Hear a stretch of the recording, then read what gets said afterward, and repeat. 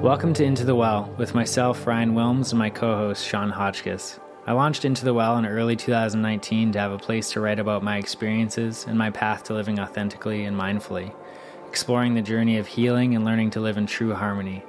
The podcast allows Sean and I to take deep dives into specific topics within the pillars of being, exploring the mental, physical, emotional, and spiritual, as well as hosting inspiring guests, learning more about their journeys, their experiences, and the tools that have helped them grow along the way.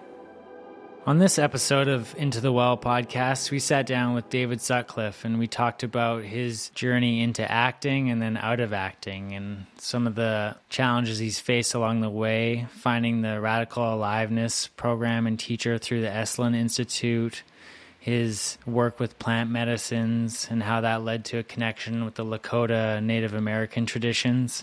We talked to him about balancing the masculine and feminine, his own workshop evolution, and starting to combine that with his film history and starting to make documentaries that sort of outline his work and where he wants to take it. I hope you enjoy it. David, welcome to the podcast. I'm happy to be here. It's great to have you here. So I guess we can kind of jump straight into your story. Publicly you're more known as an actor, and you've recently gone through a bit of a transformation personally and now career-wise, but I'd love to hear how you got into acting to start with. It's such an interesting career path. Yeah, I was an athlete. I was at the University of Toronto playing basketball. And my second season, I got injured, and I knew I was out for the year, and I was living with a guy who was a playwright. And I asked him, I said, hey, I've got all this time, maybe I could help you out. I could do the lights or something. And he said, well, why don't you audition? And so I did, and he gave me a little role in his play, and I loved it. I just loved being on stage. It felt very much like sports. Rehearsal was like practice, and the performance was like the game, so it felt familiar to me. And I got a lot of positive feedback, so I just kept doing theater at the University of Toronto and got better at it, and eventually graduated, got an agent, started doing some bit parts here and there, moved to New York, and then got my break on a CBS pilot called Carly that was never picked up, but that put me in the game. And then I started working pretty consistently. I moved to Los Angeles shortly after that, and then I got a part on Gilmore Girls, a recurring role as the father on Gilmore Girls, which became this very popular show and continues to be popular. And so I had a nice, run as an actor. Amazing experience. Got to work with all kinds of interesting people and go to some amazing places. And it was exciting to be in Hollywood. Got to kiss a lot of pretty girls and have a lot of amazing experiences. And then around 35, right, really at the height of everything. Typical story, right? You get everything you want and you feel empty inside. And I ended up going to this retreat at the Esalen Institute in Big Sur, famous retreat center, with Anne Bradney. It was called Radical Aliveness, and a friend of mine had recommended it to me, and I was completely blown away by the experience, not only what happened for me personally, which was deeply profound and eye-opening, but also what I witnessed, just being in a group of people and seeing this emotional, deep emotional expression. And I was also fascinated by this work and by this woman, Anne Bradney, the way she would facilitate groups. And I just had this feeling like, I want to know everything that she knows. I want to be able to do what she does. And I want to make a documentary about this. And I couldn't get any of that out of my head. And really from that point on, that became the focus of my life, not the acting. I mean, I continued to act and continued to pursue it because was my career. That was how I was making money. That was my identity was wrapped up in it. But, over time, I ended up going to her school and graduating. And then I went to Toronto to do a TV series. And while the TV series was in hiatus, I would do workshops. And just recently, I made a decision to, officially retire from acting And now I'm doing this work full time and making documentaries. So you're meeting me at this point of transition, and which is scary, of course. I'm 50 years old, so to make a career transition at my age is a little unnerving, but it's also really exciting. I'm just following it. Like it's almost people. Oh, you made this decision. I'm like, well, I'm just going with what I'm interested in. I mean, that's why I became an actor, because it's what I wanted to do. That's where my passion was. I was interested in it, and there was nothing else that was pulling me. And I followed it. And so that's really just the same thing that's happening now. I'm just following what it is that's coming up for me, and following where it is that I want to go. Yeah. And that can be a little bit harder to do in your 40s and at 50 than it is when you're 20 coming out of university. Yeah, it's scary. It's scary, and I'm giving up a lot. I'm giving up a lot of opportunity, a lot of consistency and stability. But as an actor, you that's one of the things you do get as an actor. You learn to tolerate instability, because it's very often you don't know where your next job is coming from. So I have a tolerance for that. And so in this transition, obviously there's a lot of uncertainty. I'm building something new. I'm building a new business. I'm building a new practice. There's a lot of unknown, but 25-year acting career, I've managed to develop some skills that allow me to tolerate it. Yeah, it seems like being an actor, both like on set in different roles and those in between jobs, is you have to be able to be comfortable being uncomfortable in a way, and that seems like it probably translates a lot to this type of work, and the emotional deep dives and isolations and things like that. Yeah, there's definitely a connection between my acting career and what I'm doing now. I mean, part of the reason that I was interested in acting was, the artistic expression, and wanted to express myself, but also I wanted to get to know myself emotionally. I was fascinated by psychology, and this most of us experience, I think, our catharsis through stories. And so actors, part of the actor's job, as I see it, is to tell the story, but also to feel what the audience is unable to feel inside themselves, so that the audience can have a cathartic experience through you. And the work that I'm doing now is very, very similar. It's very, very cathartic. It deals with emotions. It's powerful. You're going deep into the unconscious, deep into the unknown, and you're trying to help people feel, really. I mean, that's the basic intention of the work, and we all understand that feeling is good. It's good to feel our feelings. It's not healthy to hold our feelings back. So it feels like there's a real connection between the two things for me, and the skills that I developed as an actor, getting comfortable with being seen in front of an audience, having everybody look at you. Right. It's one of the stories I tell is, I remember my first big episode of Gilmore Girls, where they come knock on your, it's my big scene, 7-page scene with Lauren Graham, and this is the climax of the episode, and they're paying you a lot of money, and it's the show's popular, and they come knock on your door. It's like, we're ready for you, and they're going to shoot your close up, and they've been working for an hour to get everything ready, and you got to come up, and there's a whole crew of people looking at you in a monitor, and there's a whole crew of people making sure that everything's just right, and you got to perform. And it's terrifying, but it's also exciting. Sure. And in a way, what I'm doing now, leading these workshops, it's very similar. You get a group of 15, 20 people come, and you are performing in some sense, right? You're there. And so the acting helped me get really comfortable being in front of groups of people, and help develop my leadership skills, and also deal with the projection, right? Because when you're an actor, nobody really sees you exactly. I mean, it's obviously out in the street with fans, they're not really seeing me, David Sutcliffe. They're seeing the character, and people have all kinds of images and fantasies about what it is to be an actor, that's all getting projected onto you. And for better or for worse, some people, oh my God, you're so wonderful. Oh, this guy's a fucking asshole. You know, it's the whole range.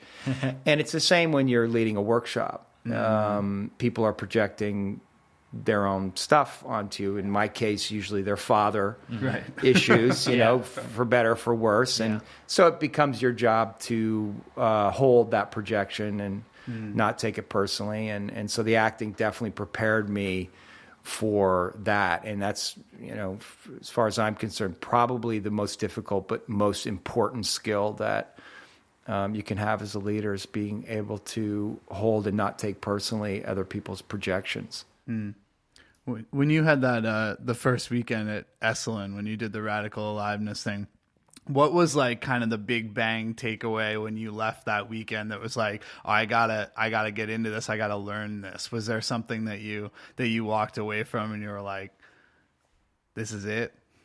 Yeah, well, it was the shadow work, really. They call it the lower self. And I did a process where I acted out. It wasn't really acting out. It just kind of happened, where I like tortured and killed my mother.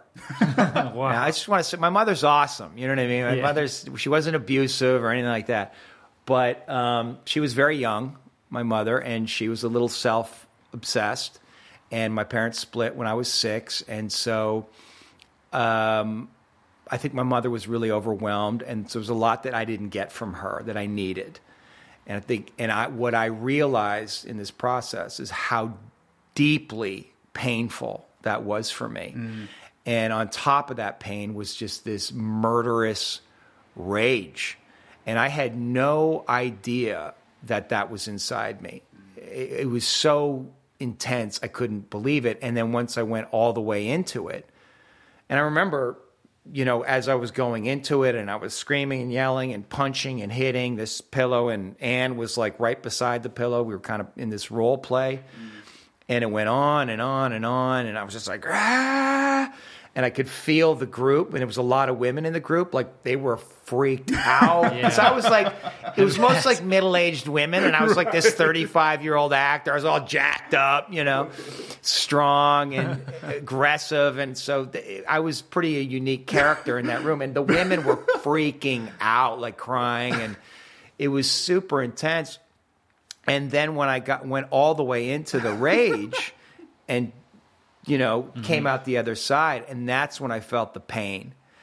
And my body just started to shake, like it was like crying from my balls for like 10 minutes. Wow. Just like, and I couldn't believe it. And I was like, that was inside me. I've been holding on to that for however long. And like, how's that been affecting my life? How's that been affecting my relationships with women? It's like, so the idea that, you know, that I wasn't, that was all inside and I wasn't conscious of it, that was like a revolution. Yeah. And then you look around the world and you're like, oh, everybody's got that. Some version of the same thing. Sure. And people need to know this. Like, this is important information. Yeah. But it's also very hard to get to, because nobody wants to feel that they have those kind of intense feelings inside themselves. One, it's hard to reconcile to. Two, it's terrifying. And three, it takes it to your pain, which people don't want to feel. You know, we do everything, and I continue to do everything to avoid feeling my pain. Right. So that was the big takeaway. It was deeply profound experience for me. I'm laughing and thinking about all these women being like, the stud from Gilmore Girls is killing his mother in this workshop. Totally. Yeah. Well, and then what happened was, once they all came around, I started crying. They got it. Oh, sure. Like that was the other thing. You know, I think we think we're walking around with these feelings inside us, and we're alone, you know? And it's like, and that's what you realize. Everybody's got it, you know, like being in this group. And even though I was very different, at least on the surface, from these people, by the end of it, I realized, oh, actually, we're all the same. You know, maybe different ages, different genders, whatever, but fundamentally, we're all the same. And that was a deeply comforting feeling, to know that I wasn't alone in these feelings, right? That there's other people that feel that way. And then in fact, when I let myself express and feel them, it brings me into connection, deeper connection with people. And that was also a revolution for me in how I was seeing things. And then one of the things that I really try to preach at my workshops, it's like when people bring out their aggression, when they bring out their judgment, when they do it with consciousness and intention, not just kind of randomly, but they're doing it within a process, it brings them into connection because it's the truth. It's the truth of how they feel, at least some part of the truth. They're not hiding anymore. They're not behind a mask. And that is liberating. Right. You know, and once they experience that, they're like, oh, okay. I don't have to hide this part of me. It's okay to let it out. It's okay to let it in out. Those safe places like a workshop or a retreat, things like that. Totally. We all try to be so put together all the time, and it's funny, it's that messiness that really like opens it up and allows other people to connect. 100%. Yeah. So after you ended up taking the Radical Aliveness course yourself, how did you feel kind of stepping into that sort of teacher facilitator role and being able to work with people one-on-one at that point? It's scary at first. I think, you know, do I know what I'm doing? Am I an imposter? Do I know enough? And I remember my first group, somebody brought they had been sexually molested as a child. And they were afraid, and they were about to have a kid, and they were afraid that they might do that to their kid because they knew the stats. They were like, I don't have that impulse, but I'm scared of that's inside me. This is like my first group, and I'm just like, you know, and I remember freezing like, holy shit, that is fucking heavy. Yeah. And do I know how to handle that? And what I realized over time is all you really need to do for people is to be present with them and in a place that there's no judgment, that's all people are looking for. And if you can hold space, you know, I know it's a term we hear a lot, but hold space meaning if you can just be with somebody without any agenda, without any demand, without you know, ask them to do anything or be a certain way and just be with them and whatever they're feeling, that's incredibly powerful and healing for people. And so once I realized that, I was like, okay, maybe I don't have the perfect thing to say in every moment, or I'm not always, you don't have the perfect intervention. If my intention is just to be present with people, that's enough. And so it kind of let me off the hook in terms of the self-judgment and the feeling of the imposter syndrome. But over time, I did I did a lot of workshops and a lot of groups in the first couple of years because I wanted to get good at it. And I knew practice and repetition was the best strategy. And so I started to develop my skills, gain confidence. You know, all kinds of things got messy and weird, and I had to learn a lot. And but I got better, and now I'm in a place where, you know, I feel like I know what I'm doing. I can walk into a room of, you know, 15, 20, 25 people, and I can give them an experience, and I can manage whatever comes up, and that's a good feeling. I think what you said about that distinction of just that the most important piece is just holding space is so important for people that are starting out and being like, well, I'd like to work with people, but feeling like, oh God, I really got to show up and I got to like give them a show and really fix them, you know? And what you said really resonated for me. It's just like the most important piece is like people feeling really held and heard, I think. Yeah. Yeah. Being heard. Yeah. That's super important. Yeah. Well, one of the things that can happen, and this happens for all people, coaches, therapists early on, is you want people to like you, and you want them to think that you're good at what you're doing. And so now you have an agenda with that person. You have an unconscious demand that they can feel it in the field. And so it creates separation. Yeah. And it's almost impossible to avoid. You want to become conscious of it very, very quickly. And most therapists, you know, I did a lot of supervision, which is basically therapy for therapists early on. And that was one of the things that I made mistakes early on that I had to overcome very quickly. Like, you can't have any demand that the client like you, that they appreciate you, that they get you, that they see you. Like, you just have to let all of that go and let them have their experience, and to trust that the people, the clients that are right for you, they'll come back, and those who aren't will leave, and that's okay. But yeah, it's just, it takes a lot of the pressure off yourself once you realize that all you have to do is just really be present for people. And in the places where you can't be, that's where your work is. Yeah. And that was the thing that was also really amazing. And my teacher said this to me, that the 4 years of training, it's great. But once you start practicing, that's when you're learning, and your own personal process just, it takes off. Because if you have a client come in, or you have a group and you're having a problem, or they trigger you, or there's something going on, well, they're coming back next week. So you got to have it figured out. Yeah. And when I'll tell you, man, and I've had it happen to me a few times.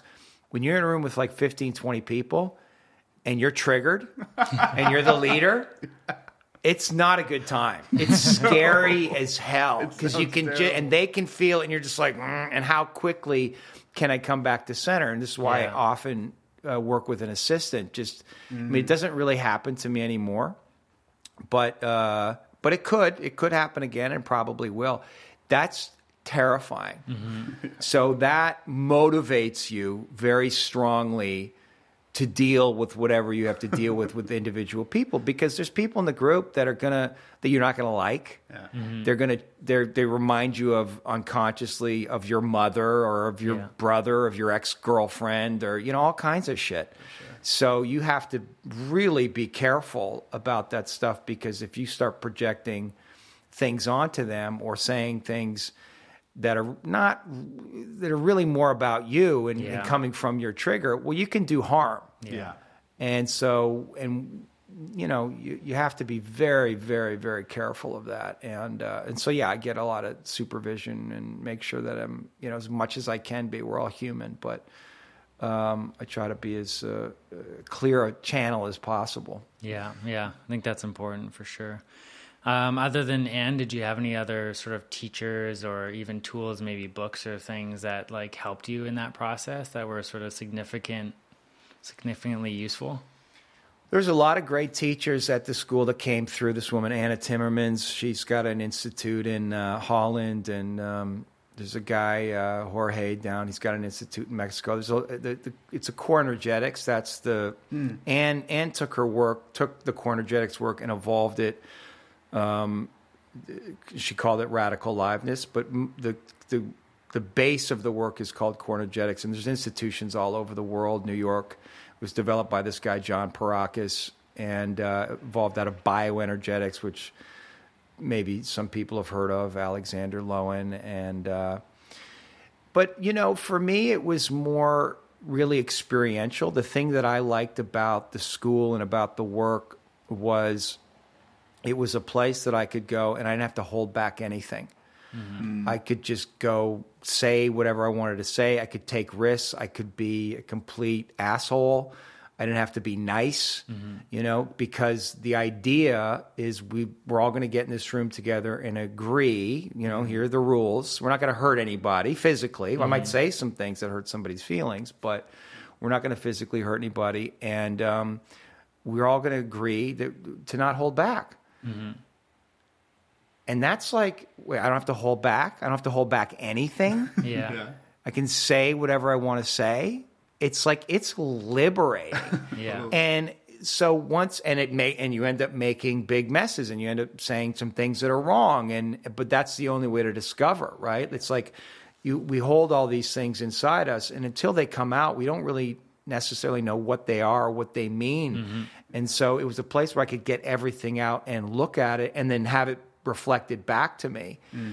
And that's the biggest part of the work for me, that the thing that's most exciting and most terrifying. And that's what I say to people in my workshops. It's like, don't hold back. Like, your job is to not hold back anything. Don't worry about if somebody's working. Don't worry about if I'm talking. Don't worry about if it's toward me. Like, if you think what I'm saying is bullshit, you can tell me. It's okay. Like, and we'll deal with it. We'll deal with whatever comes up. And that takes you into chaos.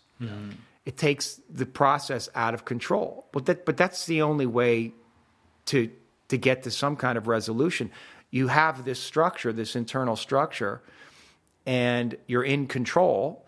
The only way to break free of it is to go out of control. So, and that's a scary thing for people. But once you go out of control and everybody starts to go out of control, there's actually a coherence that happens. And if you can spot it and track it and follow it, it takes you somewhere. It's like the emotion in the room, the energy in the room, it's like it's looking to become coherent. It's looking to get to the truth. So that's what my teacher did, and that's her genius, I think. She's able to be in a room that's completely chaotic and you feel like it's madness and what is going on, and to somehow find the thread that ties it all together, which may take a day or two. Right? Sometimes you go home at night. I mean, often in my workshops, at the end of the first day, people are not feeling good. They're agitated. They're annoyed. They're like, what is this? And it's always a little scary for me because, again, like I was just saying, okay, they're not having a good time. I want people to have a good time. But I also know the next day, it's like it's going down. Because it's like they're, and then it comes out, and it's always the deep work happens the day after that. So that for me is the big thing that I took from it, just that ability to tolerate massive amounts of chaos, and then to see it through to the end and to see where it goes. And it's actually it's exciting and beautiful process, and just the invitation of, like, where else in life do you get to, not hold back? I used to be able to do it in hockey, but, out in the rink, but not, and conflict happens, just whatever. You could say whatever you want. You could tell somebody to go fuck themselves, anything, and it's just, for me, it was very exciting. Yeah. So now in the last sort of couple of years, I guess, you've developed a couple of different group workshops, really. One of them is more masculine focused, all males. And then with a partner, Angela, you've developed a men and women workshop. How do you find are the versions of chaos and those different with those different dynamics? Or how do you sort of differentiate the two? Yeah, when you have just a group of men together in a room, it's very different than when it's men and women. I did mixed workshops, for most of the first 5 or 6 years. I did a few men's groups, but mostly it was mixed workshops. And I would say actually probably 60 to 70% women showed up. And I work with this woman, Angela, and we, it's powerful because we become mother and father, and we're very unified.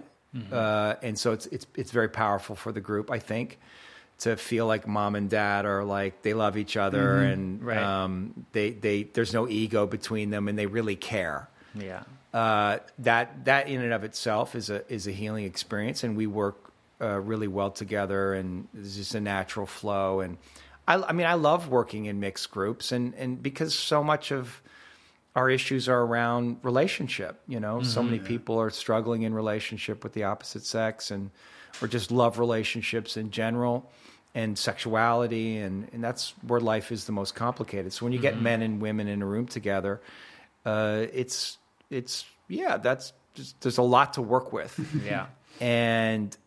But the last couple of years, I just, I saw what was going on in the culture, the conversation that was happening around men, and you would hear all this stuff about toxic masculinity, and I would read a lot, and it wasn't resonating with me, the assessment and the solution for the supposed problem. Right.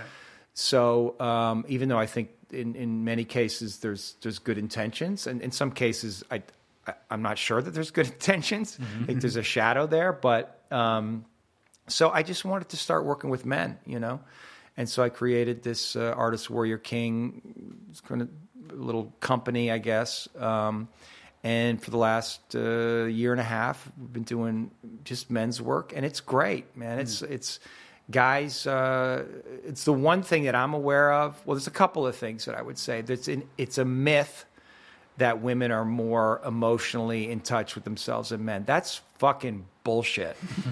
Men and women process emotions in different ways, and just because women are able to cry more easily does not mean they're more in touch with their emotions. They're just as emotionally stifled as men are. It just looks a different way. And one of the things I think you see in the therapeutic world is because it's so dominated by women, most therapists are women, there's an unconscious feminization of the process. And I remember being in a process, back at Esalen. I went back and I was screaming and yelling about something. I wanted to fight all the men or something. And the women were scared, and Ann was like, I don't know if this is okay. And this other guy got up and it's like, I think what you need is just, a hug. I'm like, no, I don't need a fucking hug, motherfucker. I want to get it down. Like, let's go. I want to feel these guys. Like, I want some violence, Yeah. And I didn't exactly know what that was about, but it was a strong impulse in me. And the fact that they couldn't see it, or they were denying it, or they were afraid of it, or they pathologized it in some way, it was wrong. Yeah. And that's the one thing that men process emotions differently than women, and that's okay. And so it's important to have all these all-male spaces. And again, at the end of the day, it's the same thing, right? It's like, guys have pain that they need to feel. Guys have fear that space needs to be made for, so they don't feel ashamed. But the way into it, I think, can be different. And so I've been having a great time with these men's groups. Guys have just been going for it. They're into it. They get it. They want to feel. They want to be challenged, and it's just been fantastic. So I feel, and I see it going on all over the place. So I feel very inspired by what's happening right now. I don't know if you would call it a men's movement, but something is happening with men, and I think it's just great. Yeah, I think from my perspective, it's hard to say you should do one thing before another thing, because everyone's journey is unique. But if you're able to have that men's experience, you can offload a lot of that deeper shame and some of those harder things and get there a little bit more directly without women in that group and in that situation, so that when you go to maybe do a mixed workshop or you're in relationship, then you can have a little bit more of a pure experience with less of the shadow in the way, and you can kind of shed a little bit of that first. No, I totally agree. I mean, I think, I was listening to John Gray. He wrote that book, Men Are From Mars, Women Are From Venus, which, I understand that kind of thinking is a little bit out of fashion right now. But he wrote a new book which was about the hormones, how that impacts. He's a really smart guy. I mean, and he was saying that in this one podcast, was really interesting to me. He's like, don't bring your emotional problems to your woman. Right. And I was like, because I've done that. I thought that was the right thing to do. Totally. Open up to my woman. He's like, no, don't do that. Bring that to your male friends. Yep. Bring that to the men, right? She doesn't actually want to hear it. She may say she wants to hear it, but she doesn't actually want to hear it. And it does something to the polarity. Yeah.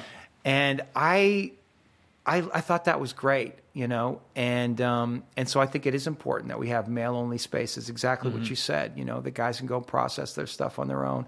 And I think we've lost that a little bit, Totally. I mean, that's the one thing that I'm noticing with the men is they don't have a lot of community with each other. They're not going off doing their fishing trips or whatever it is, or their bowling league, whatever, but they're pretty much with their girlfriend or their wife, and then they have work and their family. That's it. There's no real male time. And I think it's really important that they have that. I mean, that's the way it's been. The sexes have been segregated for most of history. Men work together and women work together. And I'm not saying that we should go back to that, but there's something in that that's important. Yeah, I think that's such a great distinction. And that when I heard that too, it really jumped out to me. I can certainly relate to, before jumping into this work and doing deeper work with men, and also by virtue of having done that work, getting intimacy with other men in my life in a way that I hadn't experienced before. it was a huge lift because all of a sudden I could go to them now, talk about what I used to bring to my girlfriend or maybe my mom or like someone, a female in my life. And all of a sudden it's like, it's a different type of connection and you can bring a different person to your relationship, you know, or you can bring a different side of yourself to the relationship if you're unloading that in a healthy way with men. Yeah, it's really it's important, and I think we're starting to understand this, and I think it's important for women to have their own sacred spaces for themselves, and so I'm happy to see that is happening, and I'm happy to see that this thinking is taking hold, and I also am happy to see that there's a lot of women who are like, yes, please go be with. Right.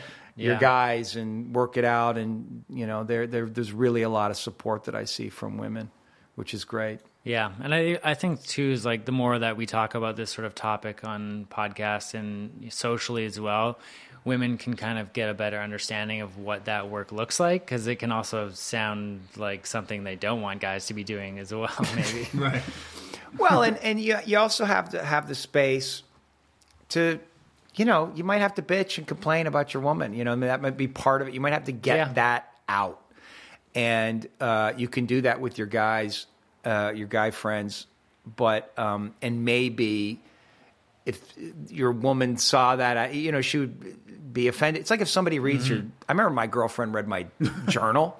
And I wrote some shit. I was like, I told you not to read it. This is where I'm like, don't take that shit personally. Right. This is where I'm just downloading, like I'm just getting my frustration out. That's not actually how I feel, but now that's in her head, she can't get it out of her head. It's like, so in your own sort of processing in the last, you know, couple, I guess we've known each other almost like a year and a half maybe, and we were talking a bit earlier today kind of about this sort of finding your own personal balance between masculine and feminine. I know in my own journey I've spent the last couple of years really dealing with my father, and now it's shifted to my mom. And when we met last April, you were kind of having to face some fears around the sort of masculine and overcoming that. And now you're talking a little bit more about embracing the masculine and kind of balancing off from having learned more from the feminine side and finding that balance with yourself. How's that process sort of unfolded for you in the last few years? Yeah, it's a great question. Yeah, I was trained by a woman in a school that was mostly women. And so, and I'm really grateful for that. I mean, she's one of the most amazing teachers and facilitators that I've ever been around. She's a genius. So, but I did feel, I mean, and I brought this up at the school. I said, you know, I think there's a bias here. The school's got a feminine bias, and I was a jockey guy, and I was like, you don't really see me. You don't really fully get me. And that was a struggle for her and for some of the people at the school. They didn't like that, you know. But of course, I was saying, you know, like that makes sense. I need a man. Like it's good to have mom here, but I could feel this longing for the father, for the guidance of the father, and a different type of love, a different type of attention. And I didn't grow up with my father. My parents split when I was young, so.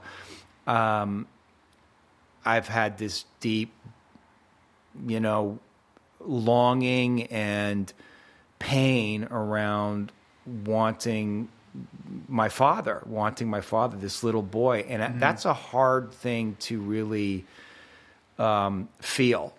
And I remember doing, in my first year at the school, we did this thing called family constellations.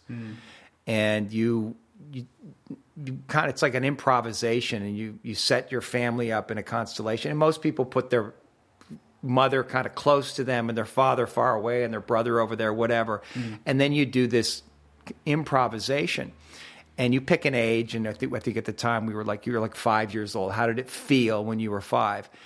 And I would say that like of the 13 processes, 9 or 10 of them ended with the person on the ground screaming for their father, and myself included. And I played the father in a lot of these psychodramas, and that had a very lasting impact on me to see that over and over and over again. How many people were like wanting and longing for daddy? You know, you just heard that over and over. The wailing. And so, and that's inside me. So I think there's something about, I've overcompensated probably, I've gone the other way in terms of my masculinity, feeling like I have to be tough. Yeah. I have to be dominant. But now I'm trying to come into balance with it. There is something about, there's a firmness to masculinity. There is just a kind of an authority and a discipline that you associate with masculinity that I didn't get, that I know that I need in my life and that I've been lacking. And now that I'm in this career change, I mean, acting is a very feminine thing. You're accessing in large part the feminine part of you, the feeling. Sure. But now that I'm creating a business, that's more, and I'm masculine. It takes structure and discipline. So it's like, I've got to work in all these parts of me, and so I'm having to find them. And I did not have a good role model, and so I'm having to figure it out for myself. And I think there's a lot of guys out there that are doing that, or in the same position that I am. And, it's really an epidemic of, men either raised by single mothers or raised by fathers that were distant, emotionally distant. Maybe they're working 24 hours a day or whatever it is. But so, I don't know if that answers your question. I'm kind of rambling about all the dad stuff, but I guess the point is it's heavy. It's heavy in me. I feel like it's heavy in the world. Yeah. And one of the reasons that I feel so compelled to talk about it and to do this work is because having seen all those people scream for their father, I realize how important it is for men to show up for their children and to be present. And that it's not like the mother.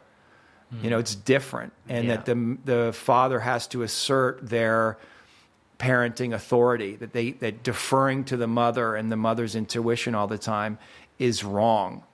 It's, the father has his own intuition and his own authority as the parent, and that it's different than the mother, and that they have to assert that, and I think a lot of the stuff around people screaming about safe spaces is unconsciously a desire for the father. The father is the one who's there to protect. And I remember my therapist asking me, about safety. He's like, when did you feel safe? And I was like, I've never felt safe. Right. I don't know what you're talking about. Yeah. Relate. Because my dad wasn't around. It was just my mom, and my mom is awesome, but she wasn't going to protect me from something or someone. Did you feel like you had to protect her? Well, exactly. Right. So much of my identity became about, I have to take care of my mother. I have to be there for my mother. And then I played that out in my relationships with women, which is, it's not entirely healthy, right? Because I'm defined by how well I'm caring for them, and I'm betraying some aspect of myself.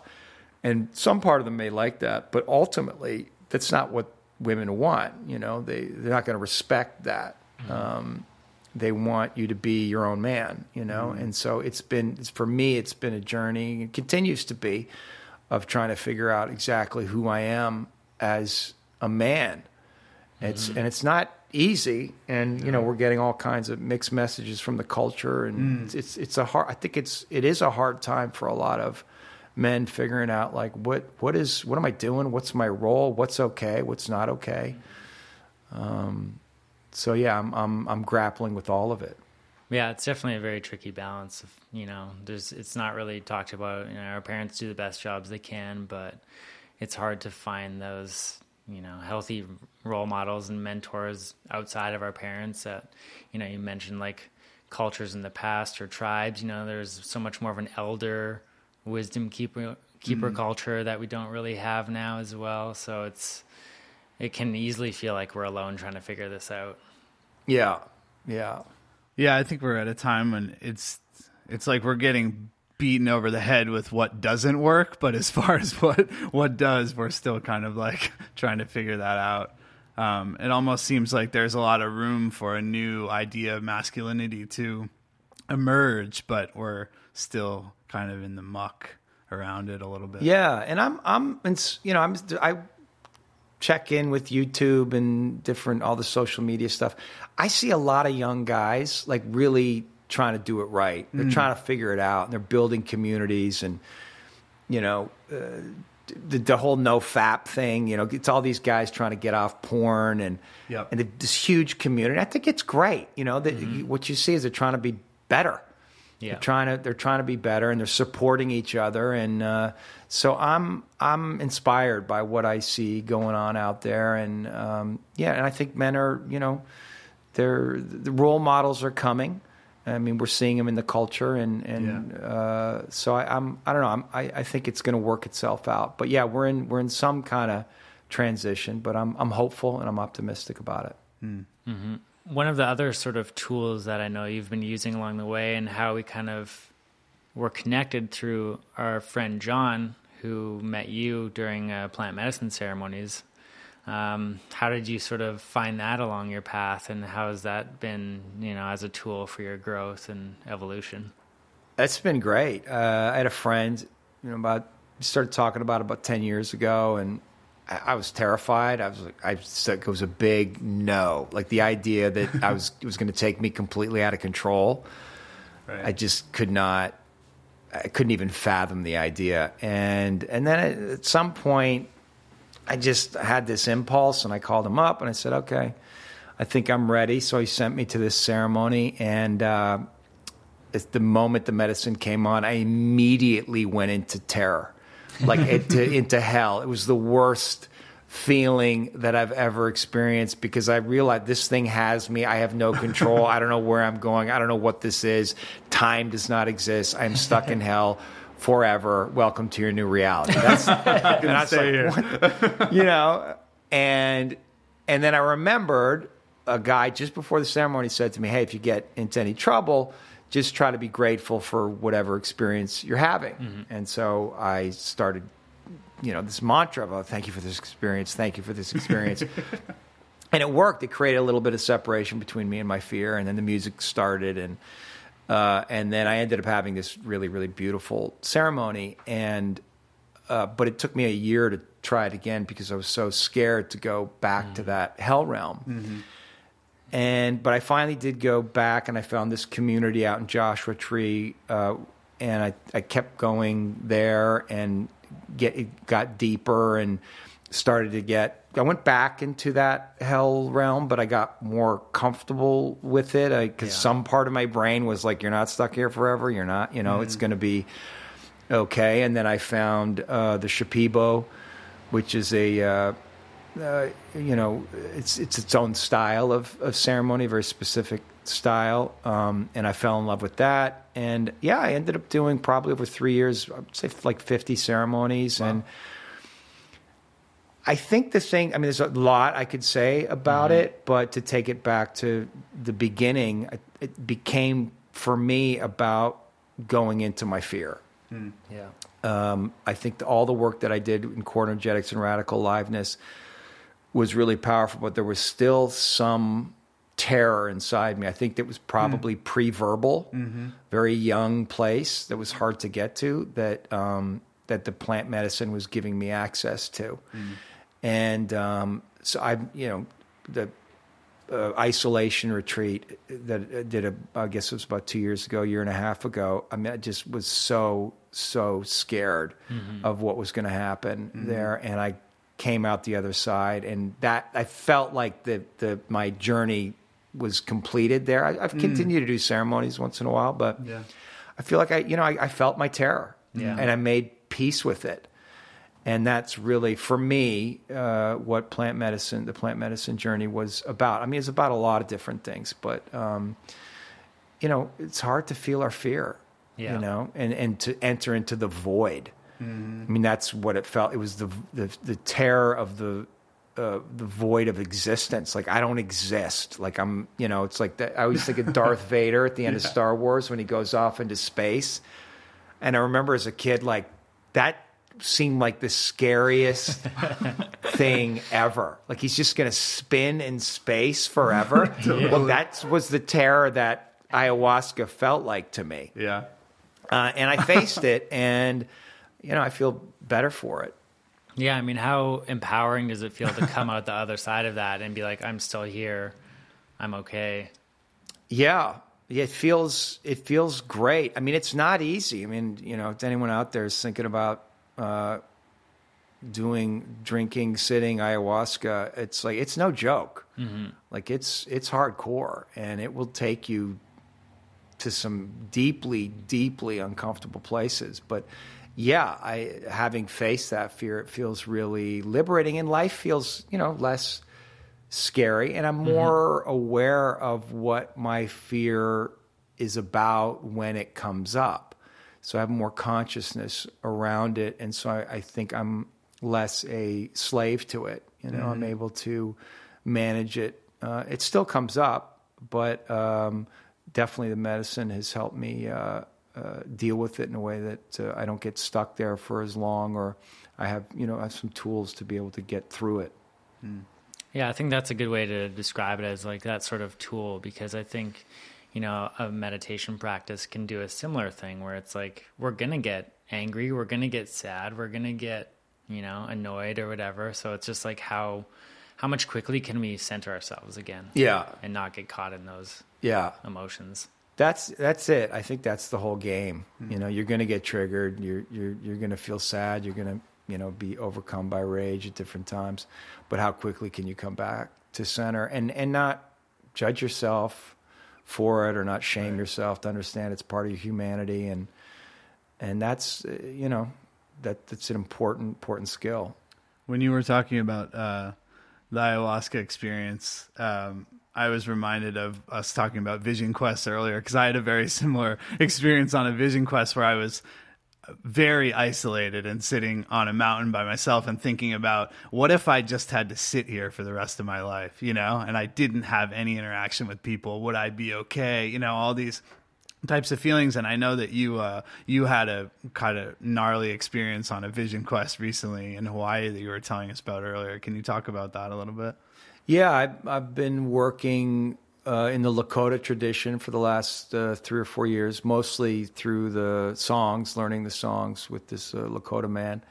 And it's been great going to Sweat Lodge. And so this was my first Vision Quest, which is one of their initiation rites, a purification rite. So yeah, it's 4 days, no food, no water, on the hill, as they say. Right. And I had done some isolation retreats before. It's, fasting. So the 4 days without food was like, okay, the isolation, okay. The no water, I was a little concerned about. And fortunately, it was Hawaii, and so there was a lot of moisture in the air. So psychologically, I was like, well, there's water everywhere. So it's, it wasn't in the desert. Because I know people who have done no water in the desert, and it's really, really hard. But yeah, man, I mean, I get why these traditions continue, because it's powerful. I mean, I really did have visions. And I was saying something about you can't survive that long without water. I mean, 6, 7, 8 days, maybe 10 days. So at 3, 4 days, you start to feel like this isn't good. Your body physically does not feel well, and the death is not there, but it's not that far off. And you can imagine if this went on, like it's like I would die. And I had never really felt that before. And there was something that it's very humbling. Very, very humbling. And that, which is a good thing for me. My defense is I have a narcissistic defense, so it's very good for me to feel humbled. And that's what I got from that experience more than anything. But also just, one of the reasons that I love the Lakota is like that their spirituality is so connected to nature. And nature is both beautiful and inspiring, and it gives life, but it's also brutal and can kill. And it's, it's the light and the dark. It's all one thing. And there's something for me, I don't want to say that this is what the Lakota is or Native American traditions or religion is, but for me, it's just this idea that the light and the dark, they're not separate. It's all one thing, and you have to reconcile to that. And that's been both terrifying and also I can feel the power of it to really reconcile that. There's just there's darkness. There's darkness in us. There's darkness in the world. Mm-hmm. It's always been here. It always will be. It's part of it. Mm-hmm. This idea that we're going to transcend and go into the light, I think, is incorrect. Personally, that's just for me.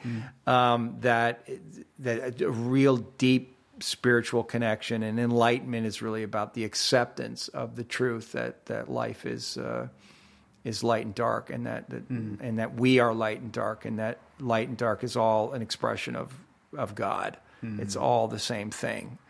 There's not one without the other. And that's, for me, that's what this work gives me. And I think that's one of the reasons I'm drawn to it.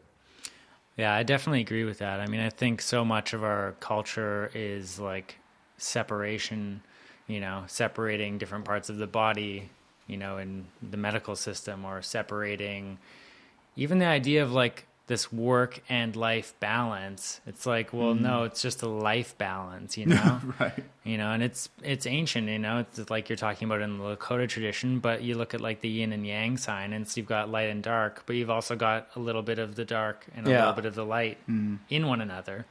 And if you don't integrate everything like as holistically as that, then you're going to cause some, friction, and you're going to be suppressing something, and that's going to cause an imbalance. And it's just, it has to be all integrated together.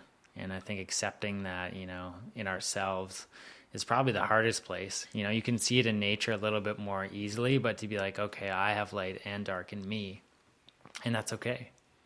Yeah, it's okay. I mean, I always think if I was 18 years old in 1938 Nazi Germany, I probably would have been a Nazi. I mean, you know what I mean? Who knows what horrific things I may have done. It's easy for me to say, oh, no, I would have been one of the ones who did. It's like, probably not. I probably would have done some horrific things. And so that's a humbling thing.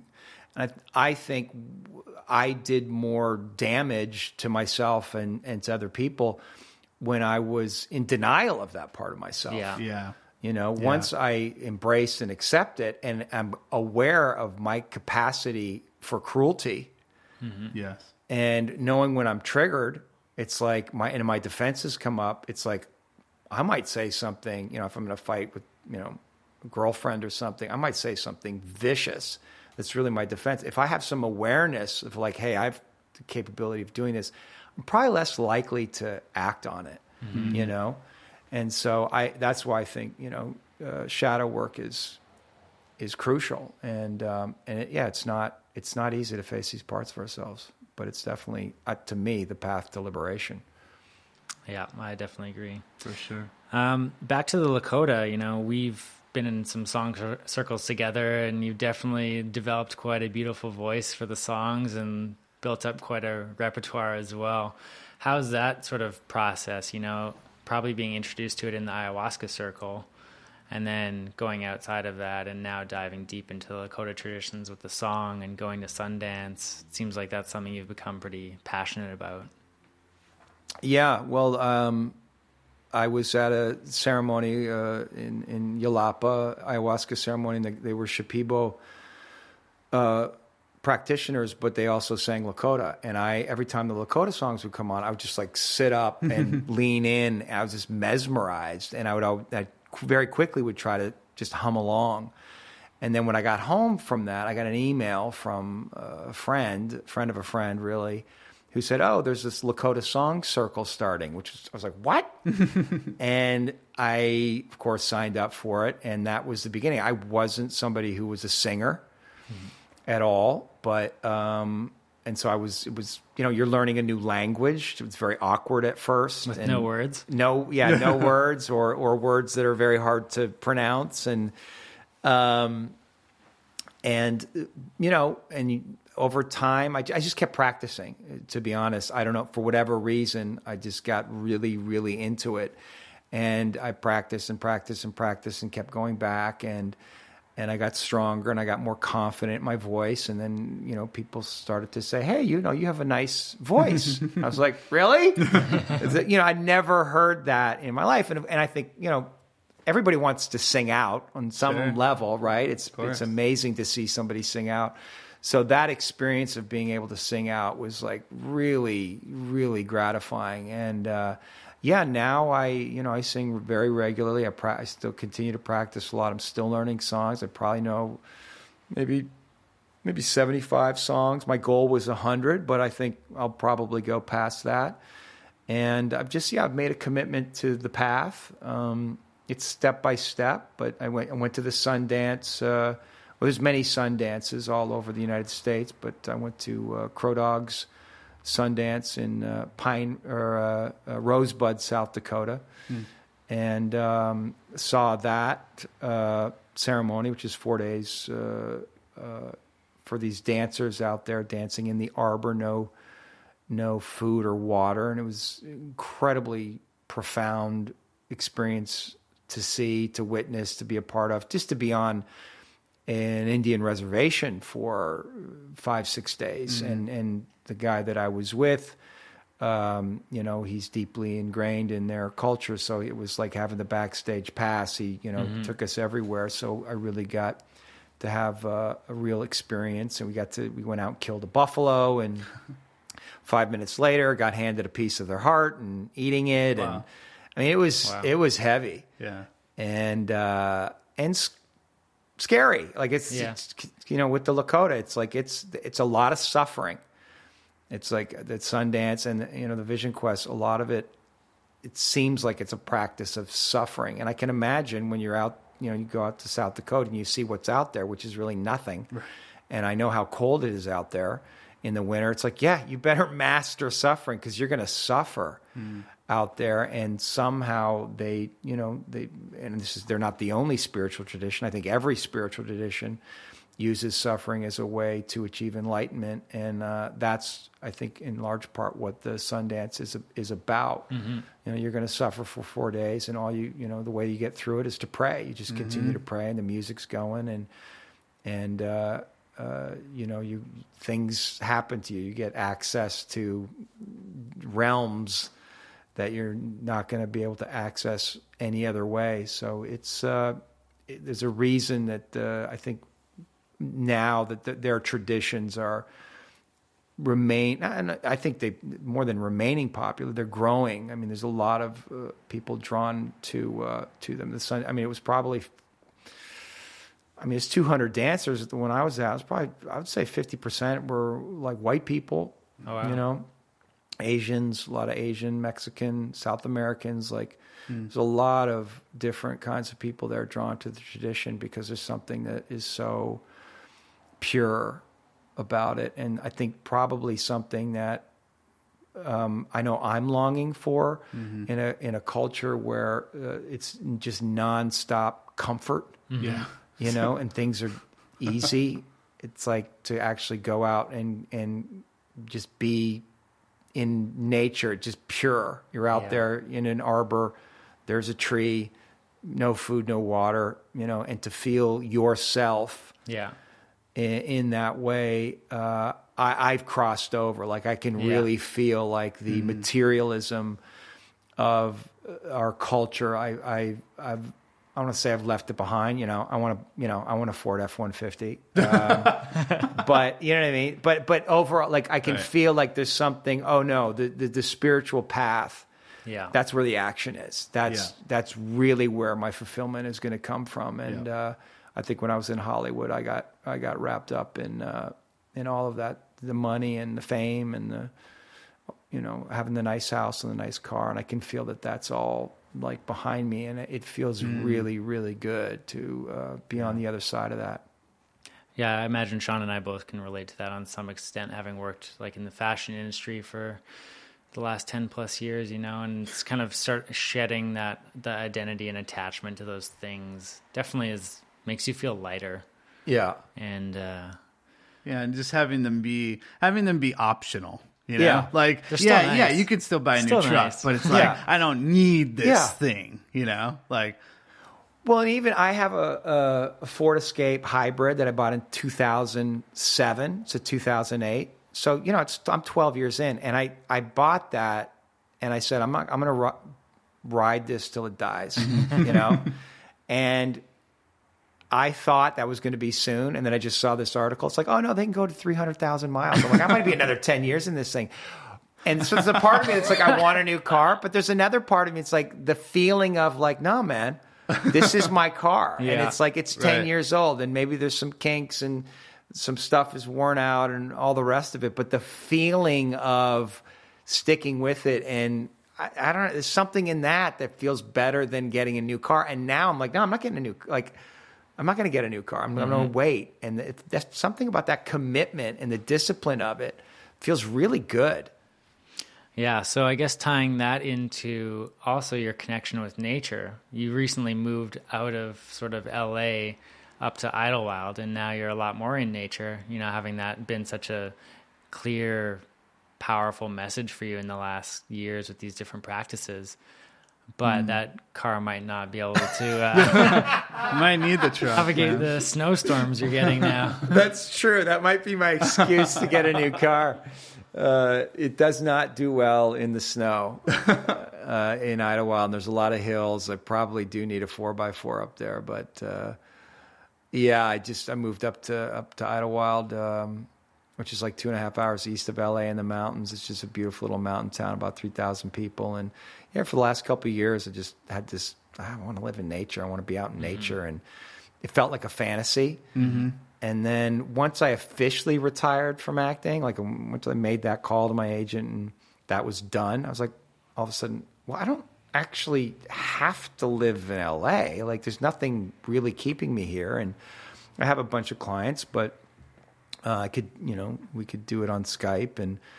And so, yeah, I found this place up in Idlewild. I just started looking. It all happened very, very quickly. And there was a lot of synchronicity involved in it. So I trusted that. And it's been great. I mean, just living up in nature, the quiet, the solitude, the trees, beautiful hikes everywhere that are, available to you, and small town, no traffic. It's doing something really good for me. So I can feel my nervous system calming down, and and it's helping me really let go of just some attachments. I mean, because you come into the city, there's billboards everywhere. Yeah. There's, it's all materialism. LA, it's an amazing city, but there's so much materialism, so that you can feel the pull. Yeah. But up in Idlewild, no, it's just the pull is like it's the trees that are talking to me. Yeah. And the trees, they know what's going on. I mean, they're all, it's everyone is a Buddha. Yeah. Yeah. And I'm just letting them tune me or retune me, right? And trying to get into alignment with them. And I feel like if I can do that, everything will just take care of itself. Yeah. Yeah. I find one of the beautiful things about trees is they can only grow as tall as their roots can support them, and it's such a simple, it's like, oh, obviously. Yeah. But, as humans, we're trying to grow 100 times faster than our roots are growing, so we're falling over all the time. Yeah. Feels like. So I guess now, like, moving forward, sort of combining your, history of filming and production with the workshops you're doing. You recently documented one of your workshops and are now sort of working on piecing that together into a documentary. And you've done some documentary work in the past. So what do you see kind of going forward in that realm? Yeah, well, I made a documentary about my teacher, not about my teacher, but she was the facilitator of it, a week-long group therapy retreat. It's an 11-part series, lives online at groupdocuseries.com. And then we showed that to some production companies, and then eventually, sold a version of the show to HBO, which we shot recently with Angela and I as the facilitators. Cool. And that went really well. And now we've kind of gone through a process. Originally, it was they were talking about it as a series, but that didn't quite work.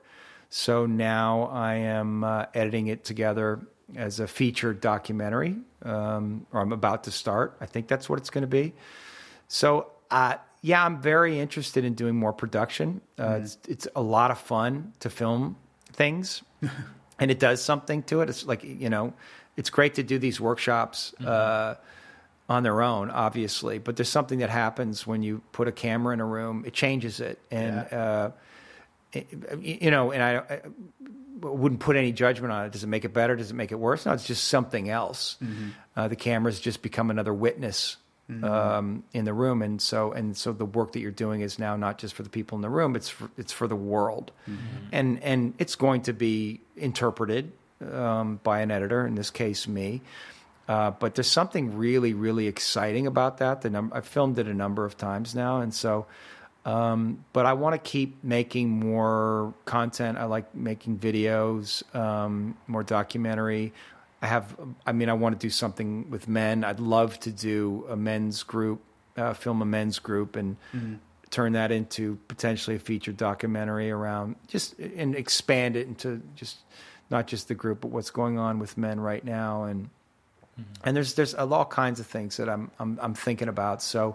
Yeah, moving forward, it's like I want to keep doing workshops and coaching, but also producing different, documentaries, videos, whatever. I mean, we'll see where it wants to go, but that feels like, that was my goal way back when I was 20, when I first acted, to take the conversation back to where we started.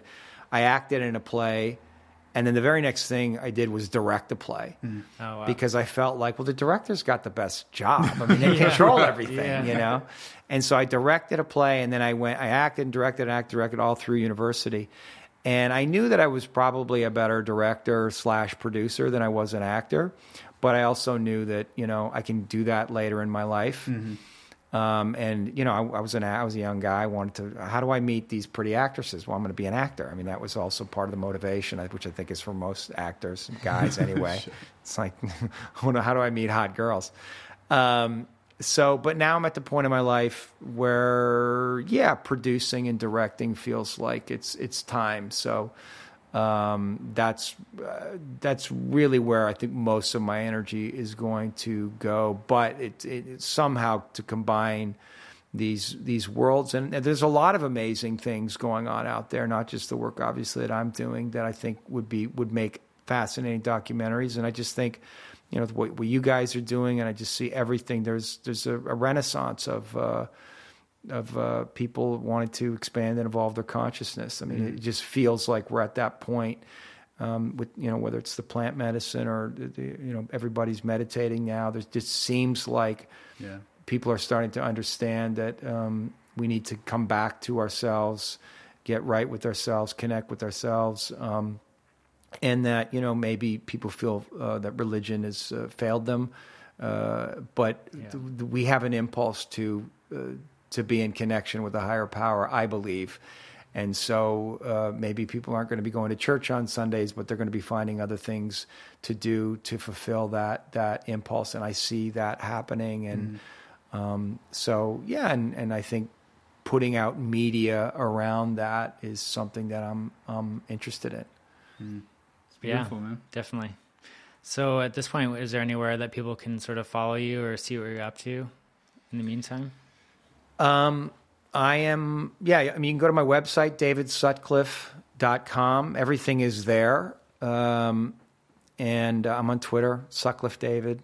My Instagram got taken down. I don't know what happened. I tried to look at that yesterday. Yeah, dude, the page didn't work. I don't know what's going on with my Instagram. I somebody was impersonating me. I reported them. And they took me down. It's an audit. It's an audit period. And then I, appealed, and I sent them all the information, and nothing. Weird. It's really weird. And then I just trusted it. I was like, well, maybe. And I'll tell you, being off Instagram feels pretty good. Yeah, it is pretty great. Yeah, I did it for a couple of years. Yeah. So I'm still on Twitter, Facebook. I post. I have to have some social media presence. But davidsutcliffe.com is where you can read about me and see what I'm up to in my workshop, the upcoming workshops, men's work and otherwise. So, Great. Well, thank you so much for coming today. Yeah, thank you guys. Thanks, awesome. David. It's a pleasure.